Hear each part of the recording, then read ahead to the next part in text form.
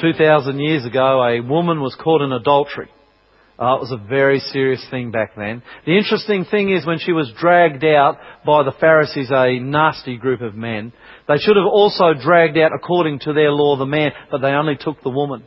And they took her to Jesus. And what Jesus did to those Pharisees and how He looked after this woman and saved her. It truly is one of the great stories of the Bible. I hope you are blessed.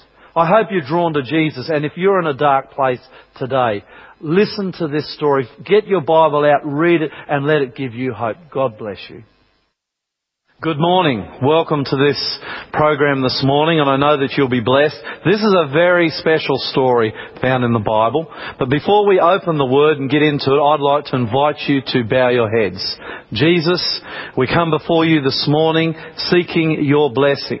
We're looking at a story about you and how you treat people, how you save. Lord Jesus, we just pray that you'll be here with us now and draw us closer to you. This is our prayer from fervent hearts. We pray in Jesus' name.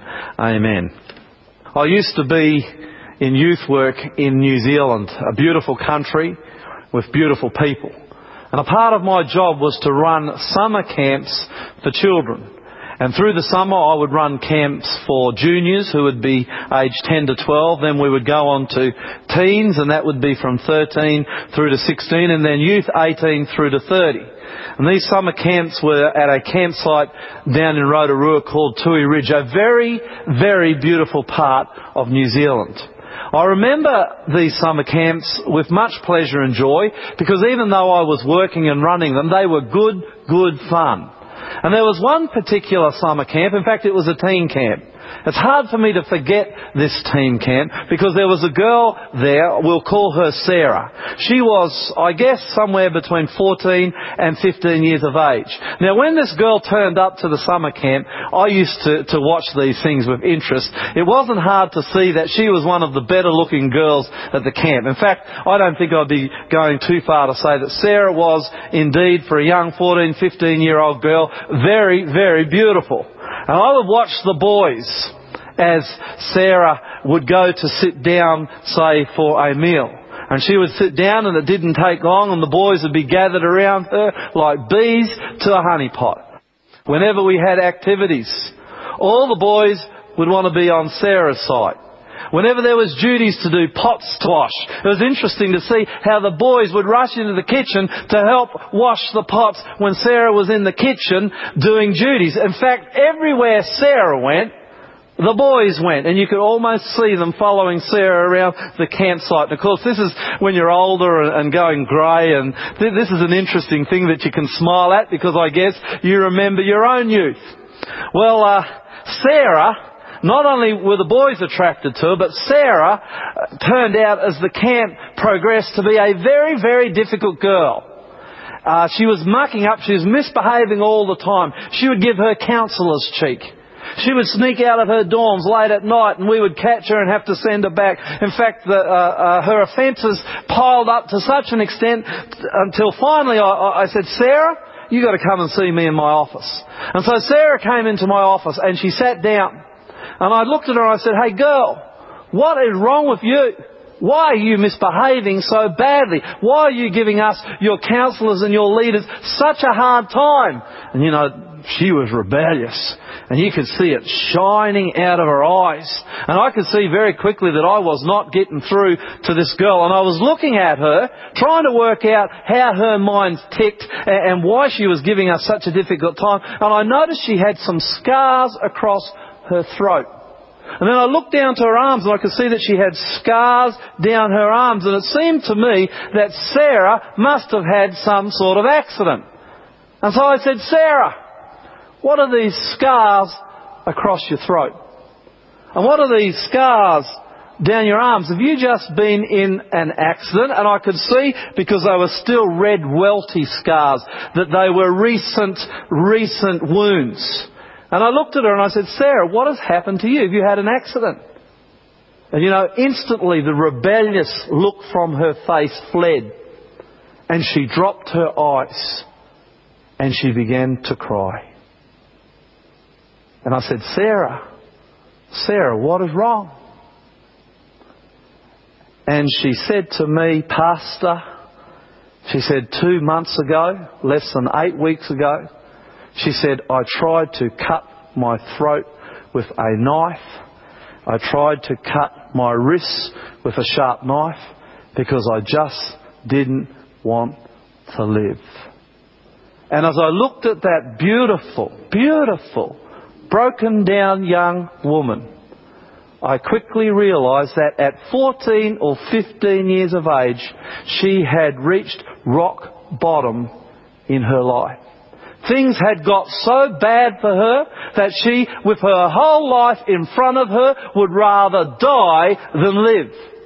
She was facing, as a young woman, very, very serious times indeed. And of course, when I realised what was happening inside her heart and inside her mind, I was able to change my own attitude and my own behaviour toward her. And for the rest of that camp, we really did try to help Sarah. There are many people out there in the world today. There perhaps are some in this church this morning, perhaps some watching television, who have reached the very end. They feel like they've gone down, down, and they can go no further. Perhaps you have lost a job. Perhaps you are facing a marriage breakup. Perhaps you are facing financial crisis. I don't know what has driven you there. I don't know how you got there, but I do know that when you reach that place in your life, nowhere else, no further place you can go, that it is indeed a very dark, dark place to be. And this story in the Bible today is about a young woman, a beautiful young woman, who found herself in this dark room. She had gone down as far as she could go. You could say she was in the gutter. There was nowhere else to go. And indeed, life was looking very fragile and very dark at best for this young woman. And we find this story in John chapter 7. It starts verse 53 and it goes over into John chapter 8 verse 1 to 11. And I believe it's a story worth looking at because it can help us when we go down into that dark place where it seems there is no light and nowhere to go. John chapter 7 verse 53. The story is about Jesus. And Jesus had been getting a very difficult time from the Pharisees, the religious leaders of Israel. Now the Pharisees were an obnoxious lot. If ever there was an obnoxious group of people, it was these religious teachers and leaders of Israel. And as Jesus came onto the scene at 30 years of age, sweeping into villages, healing people, sharing the truth of God and His kingdom, turning Israel upside down, these teachers became jealous. Their jealousy raged so hot that indeed they tried almost for Jesus' entire ministry to not only put Him away, but to have Him killed. And it was the Pharisees in the end who were instrumental in putting Jesus on the cross. And they had just been giving Jesus a very, very difficult time in John chapter 7. In fact, if you were to read John chapter 7, you would see the Pharisees were indeed trying to kill Jesus. And at the end of this chapter, after Jesus had escaped their snares and their traps, we read this interesting verse. It says in chapter 7 verse 53 that the Pharisees and everybody else went home. But in John chapter 8 verse 1, following on, it says, but Jesus went to the Mount of Olives. Now I wonder, why did Jesus go to the Mount of Olives? I'll tell you this morning, Jesus went to the Mount of Olives because Jesus went there to pray, to talk to God the Father. And that is where Jesus got the power for His ministry. I remember a few years ago I went to a camp meeting, a Seventh-day Adventist camp meeting in South Queensland, just north of Brisbane. And there was a very, very powerful preacher. And as he would preach, thousands and thousands of people were coming to Jesus. I had never seen anything like it. And I remember going up to that preacher and saying to him, "Preacher, what is it that makes you so powerful?" And he looked down at me because he was taller than me. And he said, "Young man," he said, "what gives me power is prayer." And I want to tell you today, brothers and sisters, I want to tell you, those of you who are watching television, if you want power in your life to do things for Jesus Christ, then you need to become a man or a woman of prayer. And I want to tell you this morning that Christians are not spending enough time on their knees praying. Jesus, praise God, was a man of prayer. And He would go and He would get on His knees and He would spend an entire evening in prayer. Oh, no wonder His ministry and His life was so powerful. It says in John chapter 8 verse 1, but Jesus went to the Mount of Olives. We know that he prayed, and verse 2 says, at dawn he appeared again in the temple courts, where all the people gathered around him, and he sat down to teach them. Here he is at dawn, the sun's just come up, he walks into the temple, he walks into the church, and in a matter of minutes, tens, dozens, perhaps hundreds of people have gathered around Jesus Christ. I want to tell you, and this is the truth, that there is something deep down in everybody's heart. You can be an atheist. You can deny that there is a God. You can call it foolishness. It doesn't change the fact that in your heart, this God that you deny, has created deep down inside of you a longing for Jesus Christ. A longing for God that only Jesus can reach and touch. And when he walked into that temple, these people who were wounded and hurt and living in darkness recognized Jesus as the Messiah, as the Saviour of the world. And they gathered around him in the tens and the dozens and the hundreds, perhaps sometimes, as we know, even in the thousands. And if Jesus was to walk down Pitt Street here in Sydney and stop on a street corner today in 2006, I want to tell you for a fact that within minutes people would recognise who he was. Because he would be reaching down into their hearts where nobody else can go, and they would be gathering around him in the hundreds, in the thousands, because Jesus is the Saviour, he's the Messiah of the world, and there's something inside all of us that recognises this. And they were recognising this 2,000 years ago in this story. Verse 3, the teachers of the law and the Pharisees, these men who are jealous of Jesus. The teachers of the laws and the Pharisees, verse 3, brought in a woman caught in adultery. They made her stand before the group and said to Jesus, Teacher, this woman was caught in the act of adultery. In the law of Moses, verse 5, he commands us to stone such a woman. Now what do you say? Verse 6, they were using this question to trap him in order for a basis to have an accusation against him. What terrible men they were. You have a study of this story, you find out what happened. They went and they found a woman, probably a prostitute. And they actually broke the door down where she was committing adultery with a married man. Now you can be sure that they did not, for one moment, allow that woman to get dressed. They grabbed her by the hair. They dragged her down the street half naked. And there they threw her at the feet of Jesus. They were prepared, and this is what wickedness does to you. They were prepared to sacrifice this woman's life to catch Jesus out and have him prosecuted so they could take his. And Jesus knew what they were up to. Oh, that woman could not have been in a more desperate situation.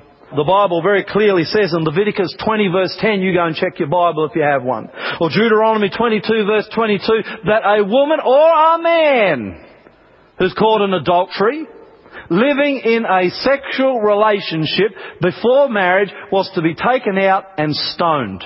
Not like the world we live in today, that's for sure. And they would actually take that woman out of the front gate, they would dig a hole in the ground and they would bury her up to her neck, and then they would throw stones the size of a fist at her until she died. She knew she was in trouble. This was the low point of her life. She was in a dark, dark room. It seemed to her that there was no future. But I want to tell you this morning that that woman could not have been in a safer place than at the feet of Jesus Christ. And this morning, if you are in trouble, if darkness is enveloping your life, if you've done things that you are ashamed of, if you've lost your family because of them and all your friends, I want to tell you there's still a place you can go. And that's to the feet of Jesus Christ. And if you are in sin, if you are in darkness, if you are in despair, if you feel like ending your life, I want to tell you that Jesus will always be your way out. This woman who's dragged and thrown before Jesus could not have been in a safer place. These Pharisees who were trying to destroy Jesus and the woman could not have brought the woman to a safer place than to the feet of Jesus. Oh, I like the way Jesus deals with this.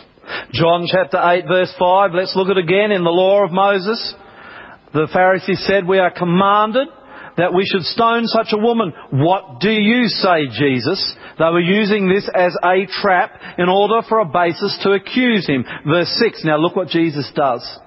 But Jesus bent down and started to write on the ground with his finger. When they kept on questioning him, he straightened up and said to them, if any of you are without sin, let him be the first to throw a stone at her. And again he stooped down and wrote on the ground. I want to tell you again, the woman, I hope you understand this because this is a thrust of what I'm trying to tell you this morning. The woman could not have been in a safer place. She was with Jesus. And when you are with Jesus, there is not a safer place to be in all the world. Jesus immediately looks down at the woman. His heart goes out to her and he begins to defend her. And there are a lot of us today living in this world who need Jesus to defend us. I am one such person. He begins to defend her. What is he writing on the ground? We can only guess. Perhaps he was writing the sins of those very men who are accusing the woman. And perhaps as they look over, they see their own sins exposed and written on the ground. And then Jesus looks up at them and says, if you are without sin, then you stone her. But if you had sin in your life, you have no right to stone her. Oh, it was a good answer. It was a very good answer because the Bible says this began to have an impact. John chapter 8 verse 8. Again he stooped down and wrote on the ground. They're looking at what he is writing. All the people who are gathered around are watching this confrontation. Verse 9. At this, those who heard him began to go away one at a time. The older ones first, until only Jesus was left with the woman still standing there. I want to tell you this morning that if you have fallen into deep sin, if darkness has enveloped your life, and if you have nowhere else to go, if there are accusers out there that are giving you a difficult time, go to the feet of Jesus. It's as simple as getting on your knees and saying, Jesus, here I am, laden down with guilt. I'm in despair, but I'm here, Jesus. I'm here. And when you go to Jesus, He will deal with your accusers. That's a fact, and He does it, and I know it from my own experience. He will deal with your accusers one at a time until there are none left.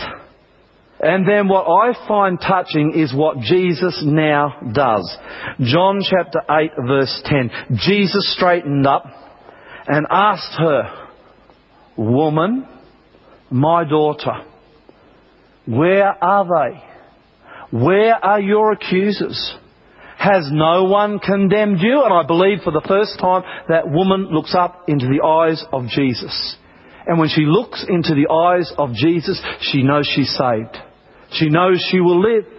And she looks up. Now Jesus is there. Jesus could have been one of her accusers. He was without sin. He had a right to accuse if that's what he wanted to do. The woman knew it, but when she looked up at Jesus and she looked into His eyes, she didn't see somebody who was there to accuse her. She saw a God, a Saviour, who wanted to save her. And look at her answer. Woman, says Jesus, where are your accusers? Has no one condemned you? Verse 11, no one, sir, she said. Then Jesus says, neither do I condemn you. Neither do I condemn you. Go and sin no more. Listen to me.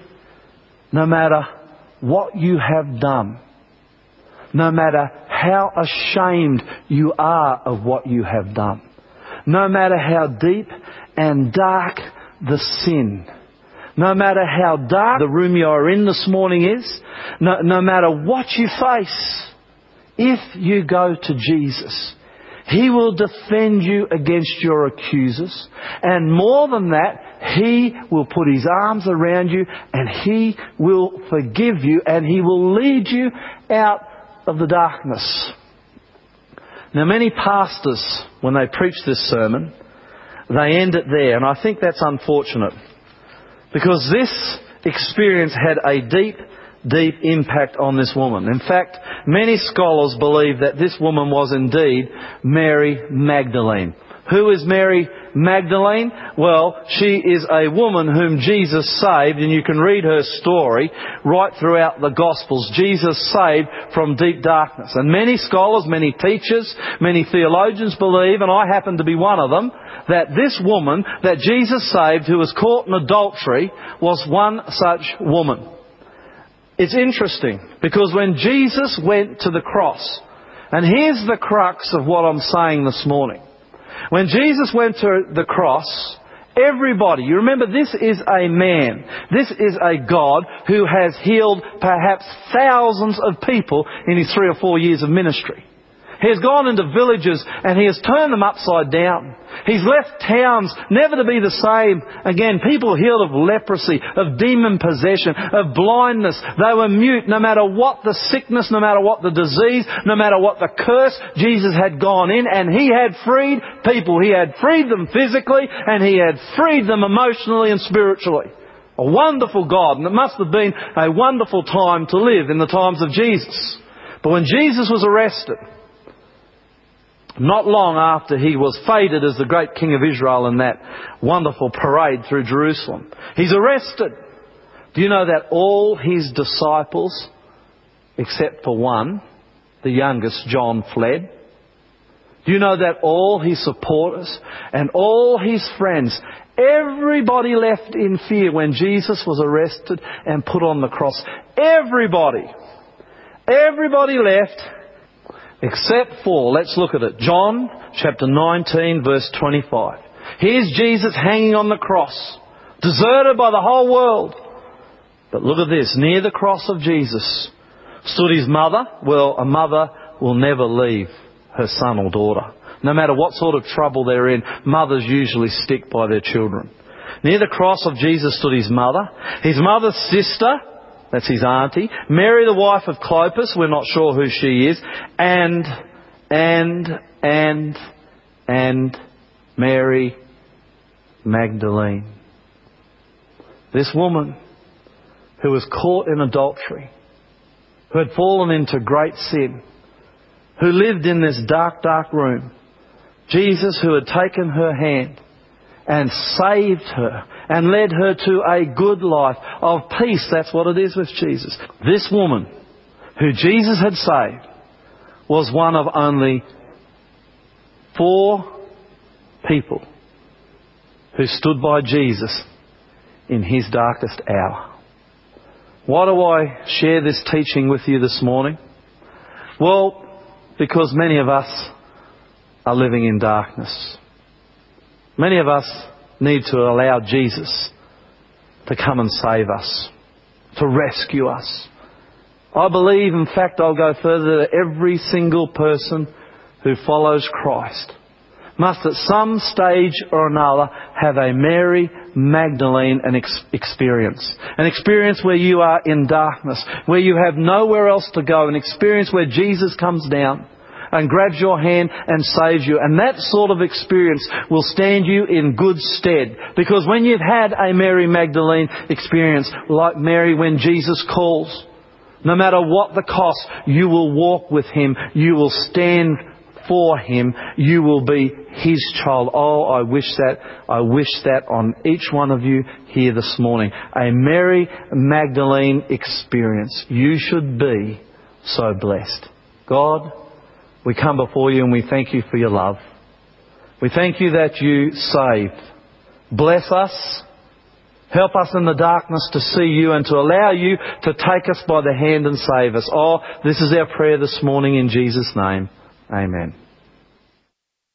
2,000 years ago, Jesus saved a woman who was caught in deep, deep darkness. She was suffering shame. Her family had rejected her, society had rejected her, and her enemies had tried to kill her. But they brought her to Jesus. If you're in darkness today, if you're ashamed of your life, if you've been rejected by your family, perhaps by your friends, your workplace, even your church, I want to tell you, you can still come to Jesus Christ. He loves you And He will take your hand and He will bring you out of the darkness into the light. I wish this experience, I wish this walk for you this morning. Give Jesus a chance. He will change your life. He will, if you let Him, save you from the darkness. God bless you.